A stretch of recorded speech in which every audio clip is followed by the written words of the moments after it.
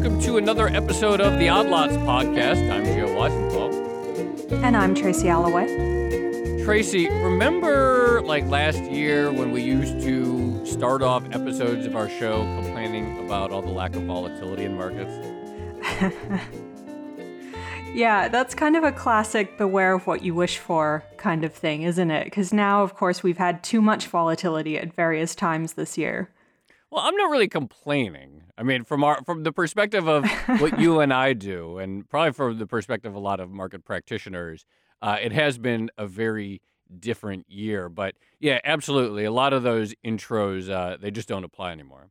No, it's true. We have been blessed by news flow when it comes to markets this year. Of course, we had the big vol-apocalypse in February that we spoke about. And since then, we've had some more interesting moves in markets, most recently caused by some of the trade tensions, which we've also talked about on the show. Well, I think it's interesting that you say caused by the trade tensions, because I think one of the fascinating aspects of this year has been the difficulty sort of disentangling news stories from the actual results. So sometimes I think it looks like trade stories are weighing on markets, and then other times not so much. Or sometimes it looks like the president's tweets are hitting markets, and then you see the companies he's tweeting about hitting new highs. So it's been a really tricky market environment to navigate. And so we've had all this volatility, all this news flow, and we just haven't really gone anywhere.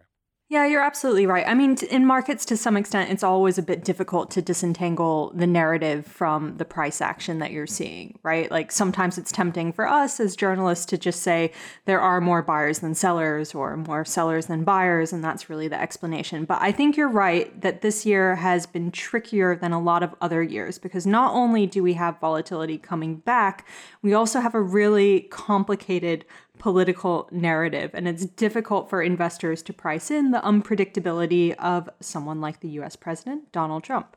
That's exactly right. So today we're going to do something a little bit different that we don't normally do on the show, which is sort of really talk about markets right now. Obviously, listeners know we like to find the odd lot stories, some obscure old bubble or financial regulatory thing or something arcane about market structure. Today, we're sort of going to try to really keep it present tense and actually talk with an active market practitioner who's seen a lot of different environments to gain some understanding of what's going on right now in markets. I will do my best to keep it present tense, but I think we're having someone on that we've actually had on before, right? To talk about essentially the opposite of what we're going to talk about today. Yeah, that's right. So without further ado, we will be speaking to Peter Borish. He's a chief strategist at the Quad Group, a real market veteran. He was on one of our very early episodes, and we talked about some of the history in markets and some of the patterns that historically repeat throughout markets. And so hopefully he'll be able to walk us through what he's seeing right now and apply some of that experience. Peter, thank you very much for joining us. Always a pleasure, and I do very much enjoy being on the show so we can drill deeper. Great. Before we talk about what's going on right now, and as Tracy and I mentioned, there are a lot of threads to pull on these days. For those who may not have listened to our older episode with you, and they really should go back and listen to it, tell us a little bit about your background and sort of your general approach that you've devised over the years in trading markets. Well, thanks. I've been very fortunate and lucky. I finished graduate school a long time ago, 1982. I went to the New York Fed. I happened to start the first month that S&P futures began trading. And then some young guy out of the floor of the Cotton Exchange by the name of Paul Tudor Jones recruited me out of there in 1985, the first month of crude oil futures trading. So I've been in the industry really since the beginning of the financial futures derivative markets and have had a long arc. And it's a perfect segue to today because if you think about the late 1980s, November 9th, 1989, the Berlin Wall came down. If you think about our president today and you think about the fan of all Republicans, President Reagan, his role was tearing down walls, That led to an era of the free flow of capital, people, and ideas. And it didn't start right away on November 10th, 1989. Markets and meaningful change take place slowly over time. Turns out, November 9th, 2016, we elect a new president of the United States who is now building walls, and that is preventing the free flow of markets, capitals, and ideas, and that is likely to usher in a much longer cycle, just as President Reagan's did in terms of growth and opportunity in the 90s. We're going to have a much different cycle today. So if you just start from that perspective of the beginning of my career in the late 80s to really sort of, I hate to say, more towards the end of my career now, these two presidents bookend the best of what America can be to demonstrating to the rest of the world some of the risks that happens when you move in a direction all by yourself. So, Peter, I'm very conscious that I promised Joe I would try to keep this present tense. No, it's okay. It's okay. Before we get into what's been happening now, can you just give us a snapshot of your approach to thinking about financial markets? Because I know you're very much into cycles and you're very much into looking at financial market history. And I think that's going to be key to the conversation we have. Well, with all that I just said, I think, and I mentioned this when I was on What Did You Miss, if I can give a shameful plug for that. Thank you.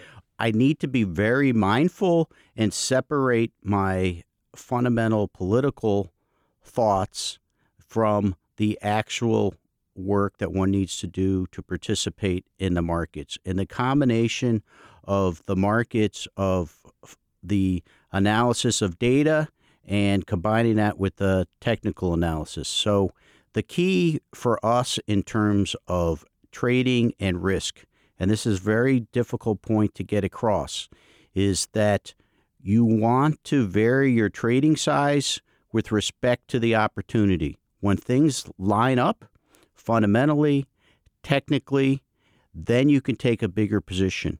There's no shame to having a smaller position or not participating when there's a lot of conflicts. So if we go to our central theme, we've been saying we look at two stocks in particular, Visa, MasterCard, as the strength of the consumer. So if you're shopping on the couch or you're going to a store, they are benefiting. Just yesterday, both of them made new all-time highs. So that's in the back of our mind saying, hey, you can listen to what I just said and say, wow, things aren't going to be going well. But that's not today. So you have to separate that from the cycle of going forward. When there's confirmation of things not going well from a technical and fundamental, then we will be getting much larger on the short side. It's not now. Do I think it's going to be sometime soon? I do. But the weight of the evidence has to tell us that. So two things real quickly, just for listeners' sake, we are recording this on Wednesday, July 11th. So you made that reference to Visa and MasterCard hitting all-time highs yesterday, just so if people want to go back and line that up with the episode. But I think this is really key, the point you made here, which is that you can simultaneously hold two ideas in your head. One is that we are perhaps on the cusp of a fundamental change to the economy and markets, as you say, due to the sort of bookending of the opening of the world and the fact that we're building walls again. But the other thing you can hold in your mind is that even while seeing that, if the market is not confirming that, you can't just jump on that. That if you see stocks that you consider to be bellwethers hitting all-time highs, you really need to wait for that to break down before this idea that things are changing becomes actionable. No question. Our job is to try to make money. It's not to try to be right. And part of this difficult process for me as a strategist is to try to think rationally when a lot of the activities are irrational. So as a perfect example of where we had a bad trade, so the president comes back from North Korea, all gung-ho, about, we're going to have a deal and so forth and so on. And we think, okay, that means that he's going to need China's support. And therefore, he's not going to say anything negative about China for a few weeks. Our time horizon is, a few weeks to a few months. That's how we look at things. We say this is a good opportunity to go in that direction. If you look at sort of where the Shanghai index was, where the EEM was, this is an interesting time to put on that kind of spread. So we get long those particular markets, and guess what happens? It's almost like they're out to get me, and you always have to be very defensive in this business because they are out to get you. We put on all these positions, and then he comes out and says, hey, I think we're going to raise the tariffs on China from $50 billion to $200 billion. So for me as a strategist, I am totally wrong. I try as hard as I can to find other people to blame, but in this case, I could not do that. And what do we have to do? Risk management is paramount, the information, the story, and the markets. So if all these markets had gone up on this negative news, that would have been fine because, again, I'm more interested in making money than being right. But they did not. They hit our stop levels. We get out. When you're wrong, you have to reevaluate. And you're seeing this across the board because that means a greater uncertainty, which translates naturally, and you have to trade smaller. So we're seeing less volume. So these things have impacts on the entire business and the nature of the markets. So you're thinking to yourself, we're trading smaller. I'm going to talk to other people. They're trading smaller. There's more uncertainty. Wow, I'm going to be looking at the trading firms that benefit from this activity because remember, volume is fully leveraged. You need the same staff basically if you're trading 100 shares or 1,000 shares. All right, I'm not going to be as favorable towards the larger money center banks. Maybe that's an opportunity to be short the XLF and be long the regional banks, KRE. So you're always, every single action one takes, you need to think about it from an analytical framework as how's that going to translate into your trading of the markets. And one of the things I'm fond of saying is trading is a little bit like, you play the Wheel of Fortune. And somebody's there turning over the pictures. If you try to put your risk on too early, you're likely to lose. If you wait until you can see everything clearly, then it's too late. So we see that all the time. I mean, for somebody to coming in today and going, wow, these tech stocks have been doing great, I should buy them, there's no risk reward. You can't buy it because where do you put your stop? That's very far away. You can't short it because why should one be sitting there trying to get in front of a speeding bullet? Now, you may think they're coming down, but trading is about risk reward and opportunity. So you have to stay on the sidelines. That means there's going to be less trading. Oh, by the way, Amazon at 1,700, anyone that's trading that is trading less than they're trading when it was trading 1,000, just by the definition of risk reward and money available to you. Okay, so how does that translate into volume on the NASDAQ? We look at the February case of volatility in the breakdown of XIV. Okay, what does that do to the CBOE futures contract because that was arbitraged? So every action, forget the political ramifications. You need to be thinking in terms of where is a trading opportunity for me. Peter, I want to press you on this point because I think it's really important. You're talking about time horizons and you're talking about how do you balance fear and greed, right? You want to make money, clearly, so you might be tempted into a crowded trade where everyone else is making money, but at the same time, you don't want to be caught out and you don't want to be last to the exit. So what are your actual, concrete suggestions for people trying to gauge how much longer those things are going to continue? People trying to follow those sorts of trends? I suggest everybody that they put a big sign on their wall which says, what is the definition of a quandary? Do I stay out of a market and watch everyone else make money, or do I get in and thereby cause it to immediately crash? And that is the conundrum of participating in markets. So you need to make your own independent decisions, but you have to have a framework and a discipline associated with that of what happens if I'm wrong. This is a business where if you survive, you win. You want to live for another day. You can't listen to other people and make decisions based on that. It's all inputs into your own decision making. And as I said at the very beginning, when there are opportunities that seem to work or line up from a technical fundamental perspective, then you can go for it. The test of an experienced trader is when they don't understand anything, they don't participate. That's hard to do. It's very, very hard to do. And we always have risk management. Every time I buy something, I only buy it because I don't think we're ever going to see that price again. And in theory, I buy it and I'm going to hold it for 50 years. And that lasts about 40 minutes.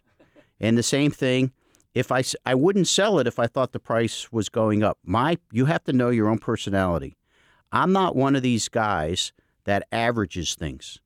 If it's sell it, and if it goes up, sell a little more, or vice versa, buy it. If it goes down, buy a little more. I was grown up in the Paul Tudor Jones philosophy of trading.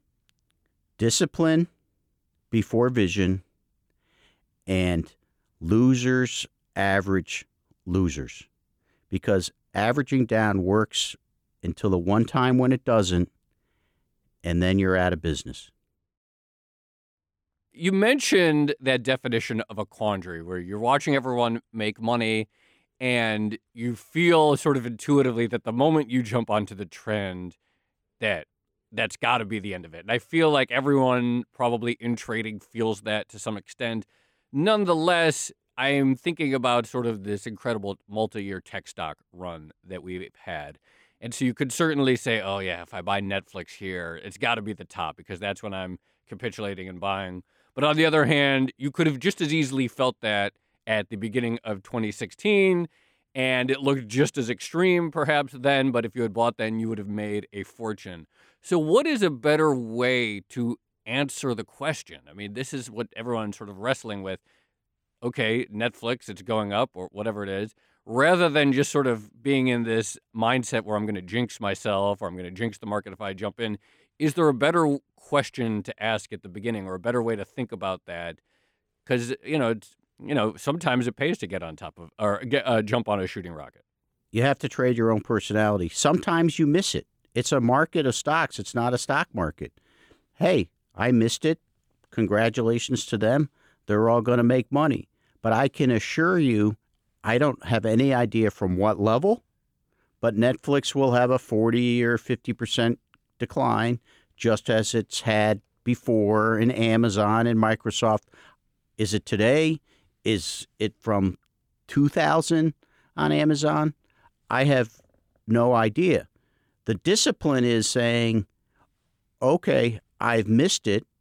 What happens when it goes back down? Am I willing to buy it? So let's take a recent example of a stock that's in the news and everybody loves to trade, which is Tesla.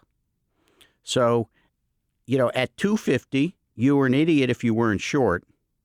And at 360, you were an idiot if you weren't long, which is fine because I'm a natural idiot. So I was probably short then and long up there. But no, if you don't understand it, it's okay not to participate. The trading world and the purchasing of stocks, and even in our business. So if we have a hedge fund, which we do, of course, and we're up, mid-teens 3 years in a row, and then I'm wrong this year, as I said earlier, about some of the strategic stuff, and we're down 5 or 6%, everybody freaks out.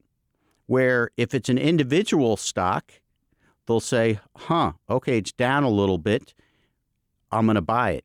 But the funny thing is, buyers are higher in this business and sellers are lower.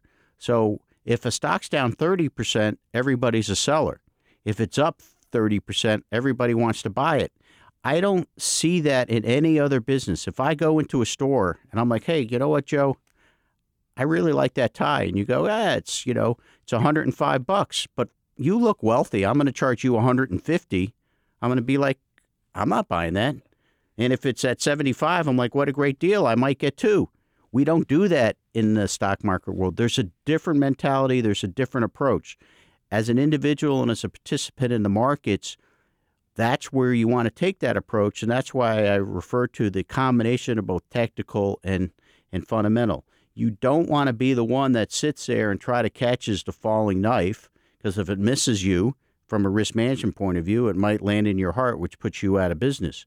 So be patient. Wait for it to stabilize. Wait for it to bounce. And you don't have to jump on board that exponential rise, because it will pull back, i.e., our friendly neighborhood cryptocurrency, Bitcoin. Oh, gosh, I could ask some questions on Bitcoin, but I'm kind of keen to get back to some of the political discussion that we started out with. I feel like markets historically, or investors historically, have had difficulty when it comes to pricing in political developments.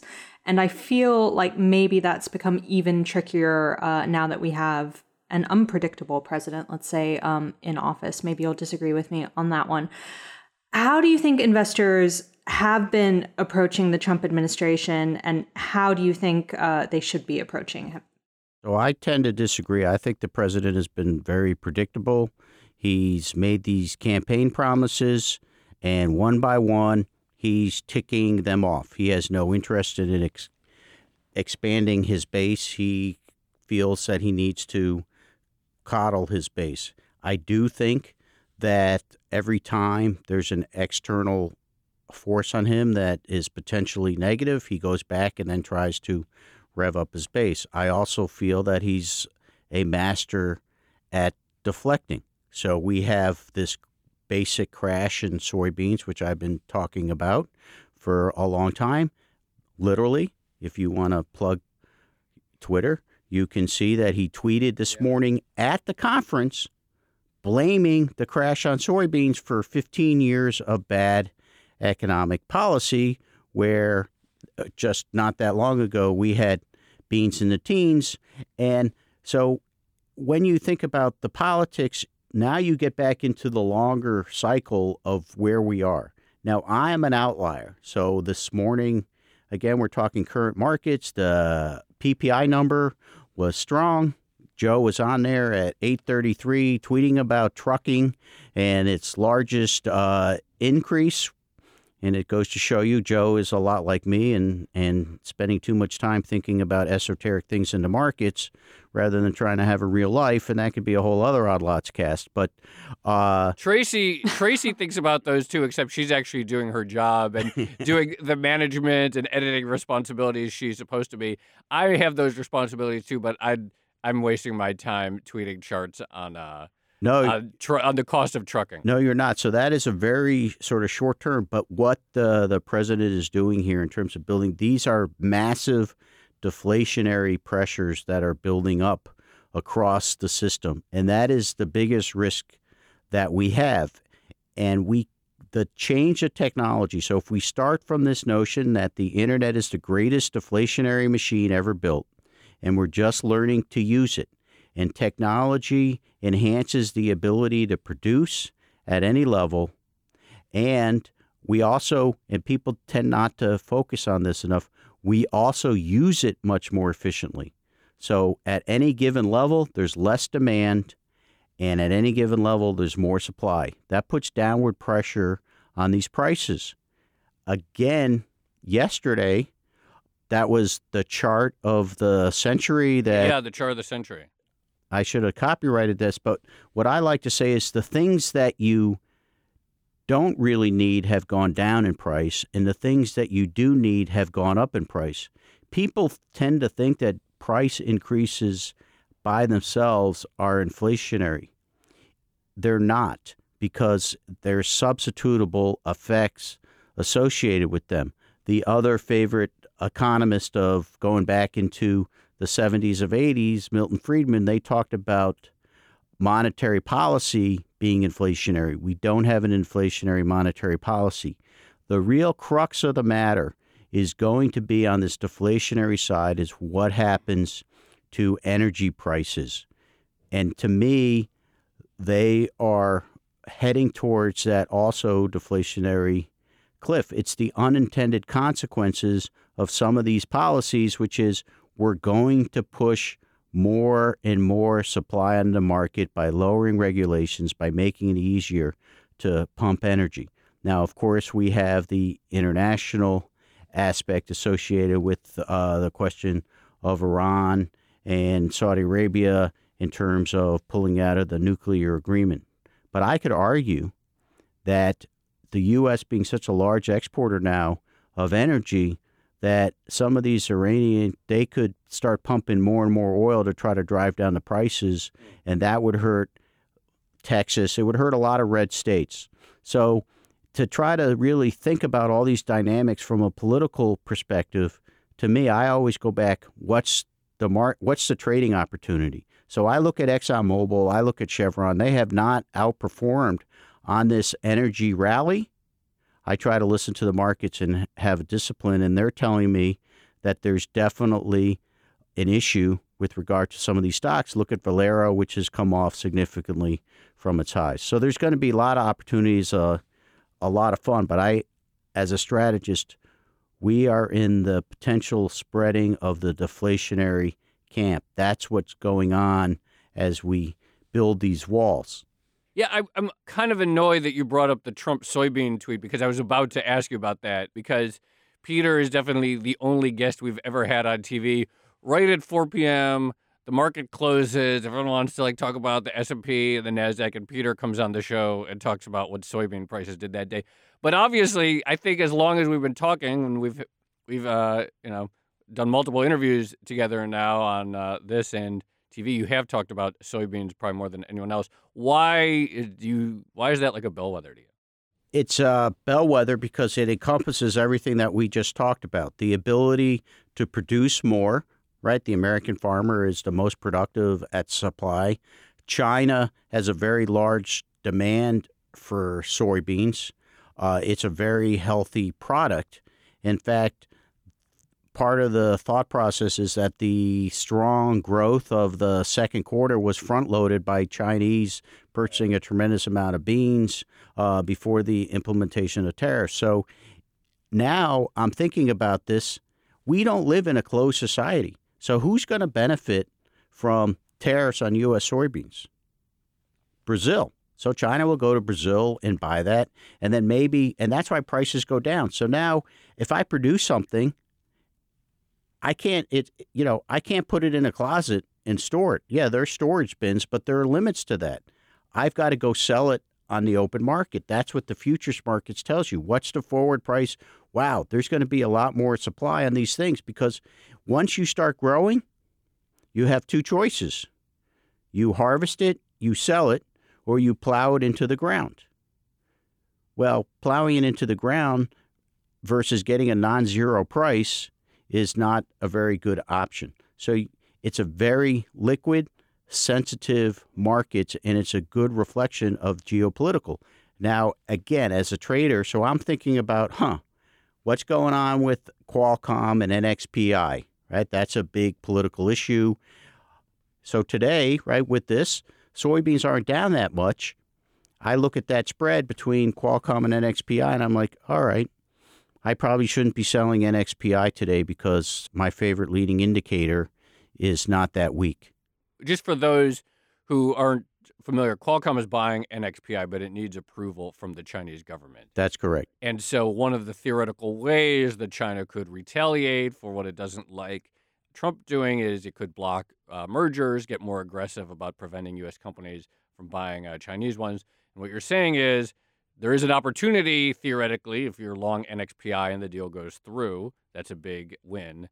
And so the soybean market is telling you, in other words, that the risk to that deal may not be as big as what people think.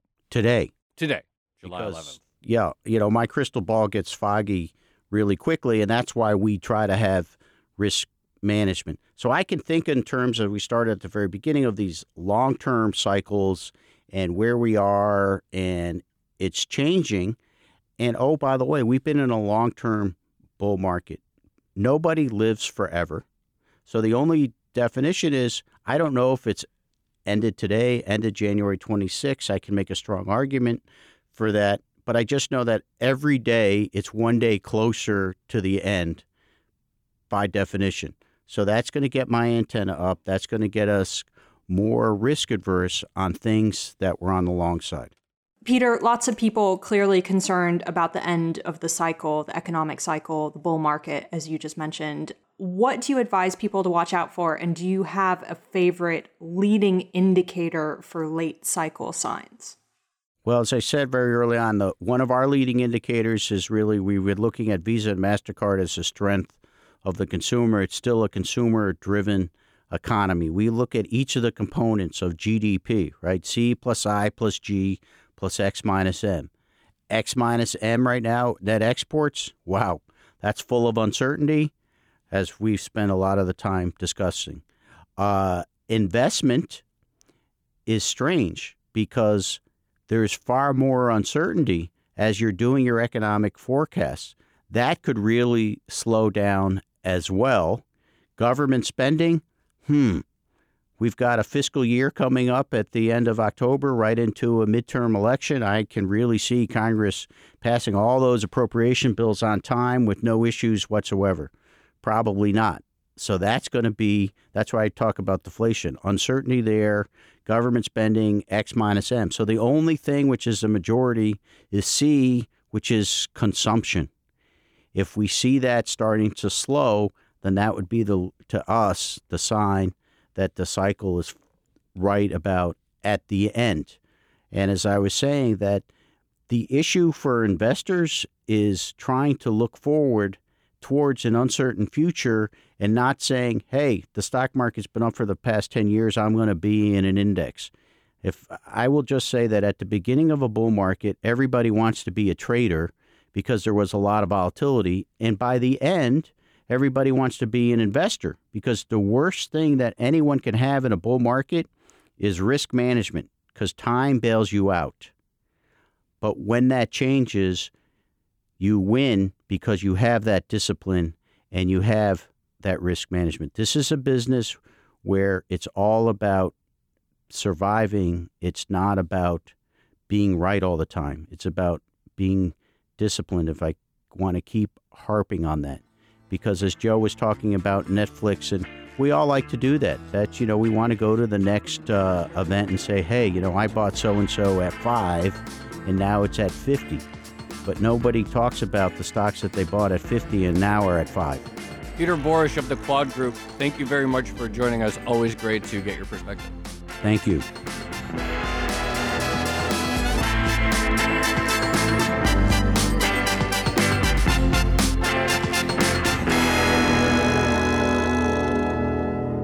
So, Tracy, I thought that was really helpful in terms of understanding some of the different dynamics at play right now.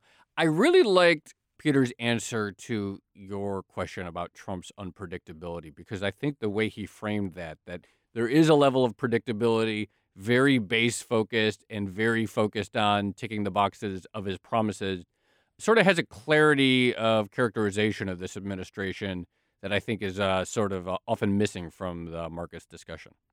Well, I think I quite liked the more step back philosophy, which was this idea of listening to what the market is actually telling you. Because a lot of people, when they approach investing, they're going to try to outsmart the market, right? They're going to be contrarian. They're going to look for opportunities that they think the majority of people are missing. And Peter's point is to not ignore the market. You don't really want to fight it. You want to be listening to it, and then you want to try to be disciplined, as he kept repeating, at the same time. So following the market, but not in a completely stupid way.